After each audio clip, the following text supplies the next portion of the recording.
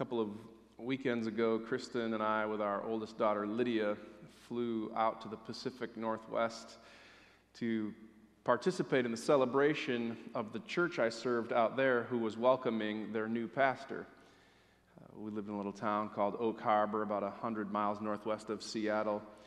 Mount Baker was just off to our northeast. That's how far west we were. Here's a picture of Baker from our living room window. Just kidding, that's not our living room. Straight east was Mount Rainier, and then off to the south was the Olympic Peninsula with its rainforests. Lydia is a senior, so we thought while we spent some time out there, we'd also take a look at a few colleges. She went to Seattle Pacific University, the University of Washington. We can't afford either of those, but we did get to go to Pike's Market, which was awesome if you've been to Pike's Market. We told one of the guys at the fish stand there that she was born out there, and he invited her behind the counter. Here's a little video of Lydia catching fish. T-Tape! T-Tape! Hey! Hold it up! Hold it up! Hold it up, Liz! Yeah! What a catch! Just before we flew out there, I got a phone call from a woman named Karen. Karen is the daughter of Ed and Willie Boonstra. Ed and Willie were members of the church that we served out there. She was calling to let me know that Ed had just died, 95 years old. Ed was probably the Dutchest of Dutchmen I have ever met. He carried to his grave the thickest Dutch brogue you've ever heard. It was almost unintelligible. It was such a thick Dutch brogue. I'd call him whenever I wanted to visit him, and he'd answer the phone like this: Boonstra, Ed. Not exactly sure how to respond when someone answers like that. They came from the Netherlands by way of New York Harbor, took a train across the United States and settled on Whidbey Island. They cleaned banks after hours to make a living before they were invited into the civil service out there. And by the time they had retired, they were given the keys to the city, a way of saying thank you. At 9 o'clock every morning, Ed and Willie would open their doors and host coffee time. The thickest, darkest coffee you've ever tasted. You almost have to eat it with a fork. And Willie would make the brownies with the powdered sugar on top, or the lemon bars, or the windmill cookies, and the Fakimas, and the Zylstras, and Ed's brother, Gary Boonstra. They'd all meet at 9 o'clock every day of the week, including Sundays. While they were back in the Netherlands, they immigrated here after World War II. When they were back in the Netherlands, they would hide Jews from Nazi Germany. I asked Willie about it one time. She said, we all did it. Karen was calling to tell me that her dad had died. While I was still serving there as pastor, I got a phone call one night from Jan Fakima that Ed and Willie's son, Rick, who lived down in Seattle, had died suddenly and tragically. It appeared to be an overdose. They weren't sure if it was intentional. Their hearts sank into their stomachs as they ached for their boy, as they wondered all of the questions you ask under those circumstances. Jan called to let me know Rick had died. I called Ed. He answered, Boonstra, Ed. Made my way over to their house that night. It was a Friday night, I think. It was about 10:30, I'm pretty sure. Past Ed's wooden shoes in the garage, through their kitchen, out onto their dining room table. The coffee was on, the brownies were out. Ed's Dutch Bible was sitting next to the dining room table, and we sat there in silence. We sat there in tears, the kind of tears people who have lived through World War II sometimes cry. Ed asked after a while, Pastor, can we pray? There's something about that prayer I want to highlight for you in just a few minutes. For now, I want you to listen with me to a dream and a story.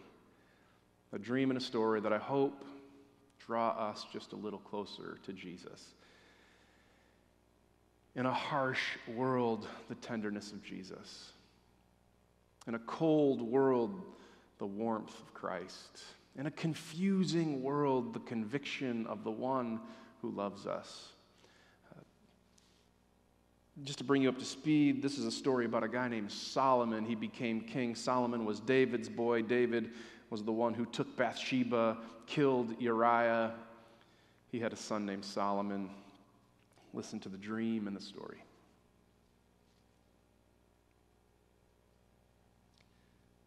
Solomon made a marriage alliance with Pharaoh, king of Egypt.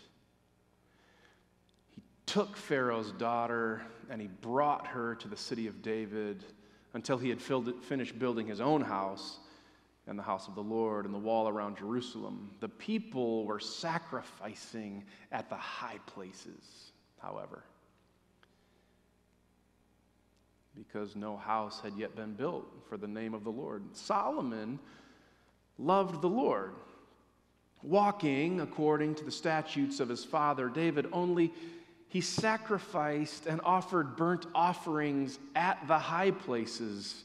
The king went to Gibeon to sacrifice there. That was one of the principal high places. He used to offer thousands of burnt offerings on that altar. At Gibeon, the Lord appeared to Solomon in a dream by night. And God said, "Ask what I shall do for you." And Solomon said, "You have shown your great and steadfast love to your servant, my father David, because he walked before you in faithfulness and righteousness and uprightness in heart towards you. And you've kept your great and steadfast love toward your servant, my father David, by giving him a son to sit on his throne today. And now, O Lord my God, you have made me king in place of my father, even though I'm only a little boy and I don't know how to go out or come in. You've placed me in the midst of this, your great people, whom you've chosen, so numerous they can't be numbered or counted. Give to your servant an understanding mind to govern your people, to discern between good and evil. For who can govern this, your great people?" It pleased the Lord that Solomon asked this. And God said, "Because you've asked this and not for yourself long life or riches or the life of your enemies, I now do according to your word. Indeed, I give you what you ask. No one before you has been like you, and no one shall arise after you like you. I also give you what you have not asked, riches and honor all your life. No king shall compare with you. If you walk in my ways and keep my commandments as your father David did, I will lengthen your life." Solomon awoke. It had been a dream. He went down to Jerusalem and he stood before the ark of the covenant of the Lord, and he offered burnt offerings and offerings of well-being, and he provided a feast for all his servants. Later, two women who were prostitutes came and stood before the king. The first woman said, "O Lord, this woman and I live together in the same house. I gave birth to a child. And on the third day after I gave birth, she also gave birth to a child. We were together in the house. There was no one else with us. It was only the two of us in the house. In the night, her child died because she lay on him. And at midnight, she took my son and laid him at her breast, and she took her dead son and laid him at my breast. And when I woke up in the morning to nurse my child, I saw that the child was dead. And in the morning, I looked and I saw that it was not my child. And the other woman said, 'No, the dead son is your son and the living son is mine.' And the other woman said, 'No, the living son is mine and the dead son is yours.' And so they argued before the king. The king said, one woman says, 'My child is the living one and your son is dead.' And the other woman says, 'No, your son is dead and my son is the living one. Bring me a sword.' So a sword was brought before the king. And he said, divide the child, giving half to one and half to the other.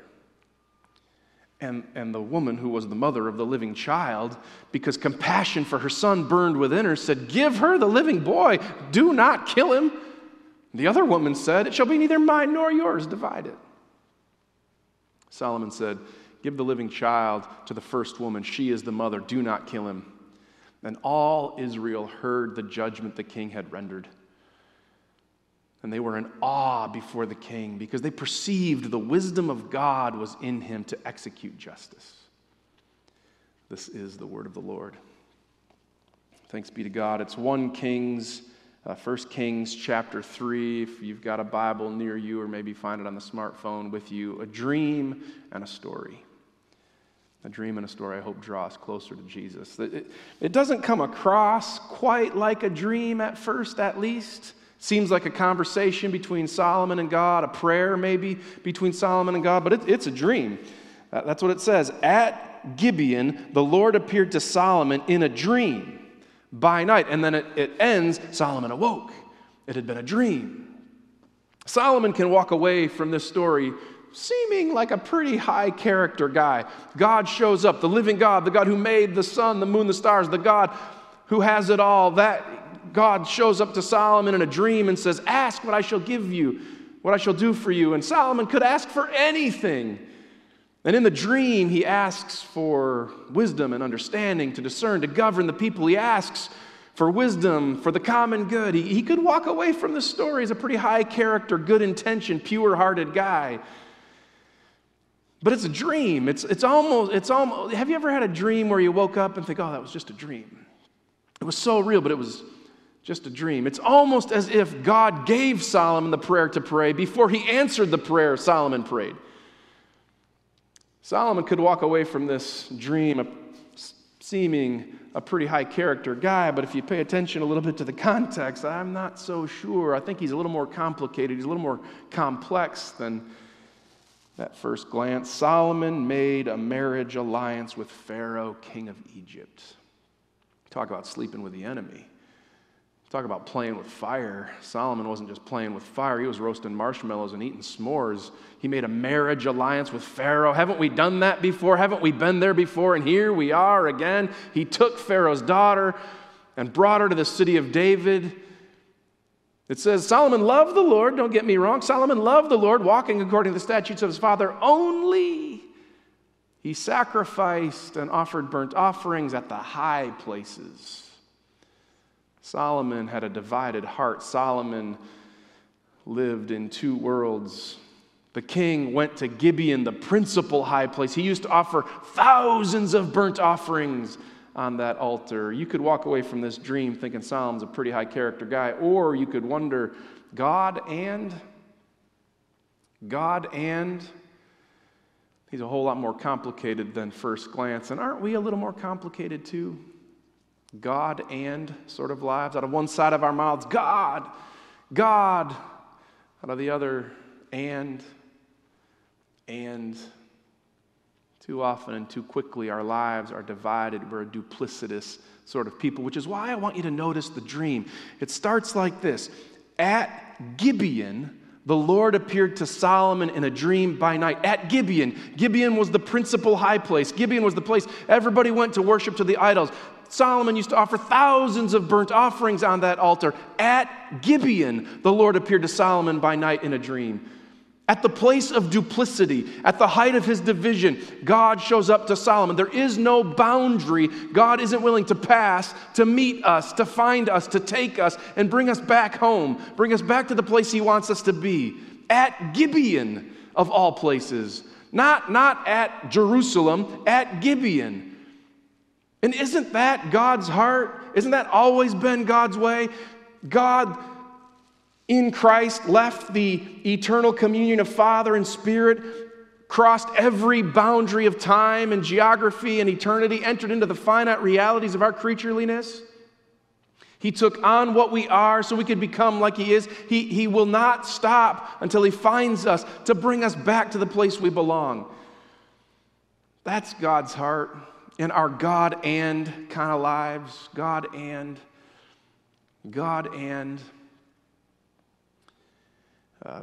Maybe this will help. So, Monday is Reformation Day. My kids, especially my 6-year-old, has been asking me about Reformation Day for days. Daddy, how much longer until Reformation Day? Daddy, what am I going to wear for Reformation Day? Daddy, did we get the candy for Reformation Day? All kinds of kids all over the country will knock on doors to remember Martin Luther, who pounded the 95 Theses on the doors of Wittenberg, the first of the 95. When our Lord and Master Jesus said, repent, he willed that the whole life of the believer would be one of repentance. In other words, change. He willed our whole lives would be changed. Our God and lives would be changed. And he'd bring us back home to the place we belong. God and. But it's God's heart that we would be singular in our focus and singular in our attention. And he won't stop until he finds us where we are to take us where we need to be. At Gibeon, the Lord appeared to Solomon in a dream by night. So that's the dream. Now here's the story. It's the story of 2 women. And apparently we need to know that they were prostitutes. And apparently it's important for us to know that there was no one else with them in the house.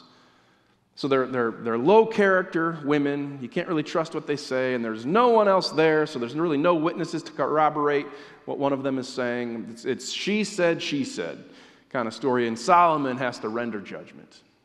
Solomon has to weigh in with a decision. There's a certain sense in which this story functions like a parable.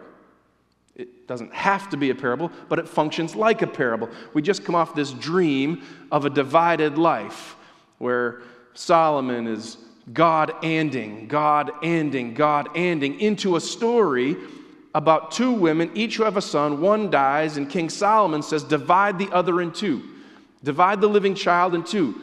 It's as if the story is suggesting a divided life leads to death. You cannot live God and. It may scratch an itch for a while. It may satisfy for a moment. But in the end, it's a cul-de-sac to which there is no end. You can't find your way out. God and is never the way to live. The one woman, the and side, it shall be neither mine nor yours, because all of these ands of our lives never bring us to the life we long for. And the other woman, take the child, have the child, let him live. It's like the other woman is almost like God. Compassion burned within her. Isn't that what the psalmist says? The Lord is gracious and compassionate, slow to anger and abounding in love. Take the child. So God gives his son, his only son, Jesus Christ, to make us whole. Our God and lives only ever lead ultimately to death, and God, out of his great compassion and love, wants to bring us back home. This call to righteousness, this call to faithfulness, this call to holiness is not a call to repress your life or ruin your life or make your life so hard, but an invitation into the only life that leads to full, flourishing, thriving life. Jesus is the one who says, I am the way and the life. Jesus is the one who said, I am the resurrection and the life. Jesus says, I am the door. I am living water. It's the only way. So on this Reformation weekend, I want to invite you to consider what needs to change. Not because you're so bad, but because God is so good. Dan Allender, a therapist out in Seattle, is known to have said, kindness leads to repentance. God's goodness leads us to repentance. We're at least this church is of the Reformed tradition. We're the people of guilt and grace and gratitude. We're the people of total depravity. We're the people historically who wag the finger and point the finger, guilting people into change. What if it's God's heart of goodness that wants us to change? God's heart of love that calls us to change? Not how bad you are, but how good God is. God has so much more for you. This God and existence will never lead you to the place you want to go.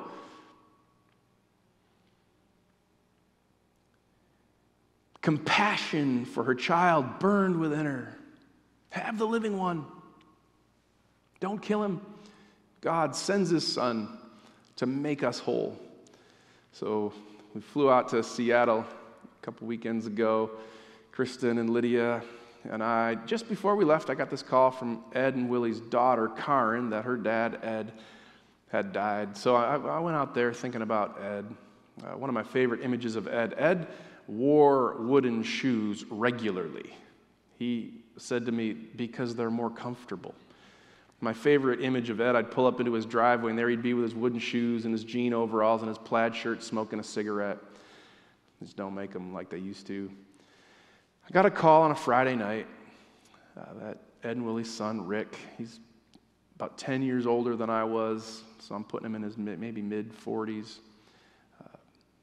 His son had died, and there was confusion as to around the cause of his death. Their hearts were breaking, and they were left wondering. So I called that Friday night, Boonstra, made my way over, past his wooden shoes in their garage. They told me never to ring the doorbell, just come in, Pastor. Past the wooden shoes in the garage, through the kitchen, over to the dining room table, Ed and Willie sitting next to each other in silence. The coffee was on, the brownies with the powdered sugar. And we sat there crying the way you cry when you've endured World War II and housing Jews. And after a while, Ed asked, Pastor, can we pray? And he opened his Bible to the book of Romans, to chapter 8. And he prayed, I consider that the sufferings of this present time. And he prayed, what then are we to say about these things? And he prayed, who will separate us? And he ended his prayer, nothing will separate us from the love of God in Christ Jesus our Lord.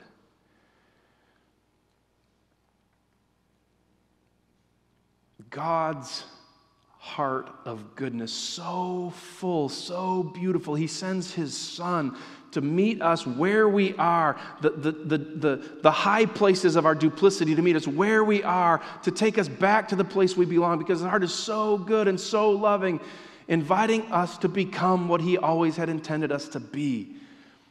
The question for you here, the question today, what in your life needs to change? Not because you're so bad, but because there's so much more. God wants so much more. Nothing will separate us from the love of God in Christ Jesus our Lord. Amen? In the name of the Father, and the Son, and the Holy Spirit. Amen. God's heart so full of love for you and for me, desiring so much more for our lives than we dare to ask or imagine, meets us at this table. The body of Christ given for you, the cup of Christ poured out for you. If you believe that Jesus is Lord and you acknowledge him as Savior, you're welcome to partake in this way. Maybe you've got bread and wine in your home, maybe crackers and juice. If you're not at that place, this isn't meant to be an awkward, manipulative moment for you. I invite you to consider the things that you've heard today, and maybe you and I could get together. Email me, John, Jon, @pillarchurch.com. I'd love to hear more of your story and share some of mine. For those who do decide to participate in communion, come, for all things are ready.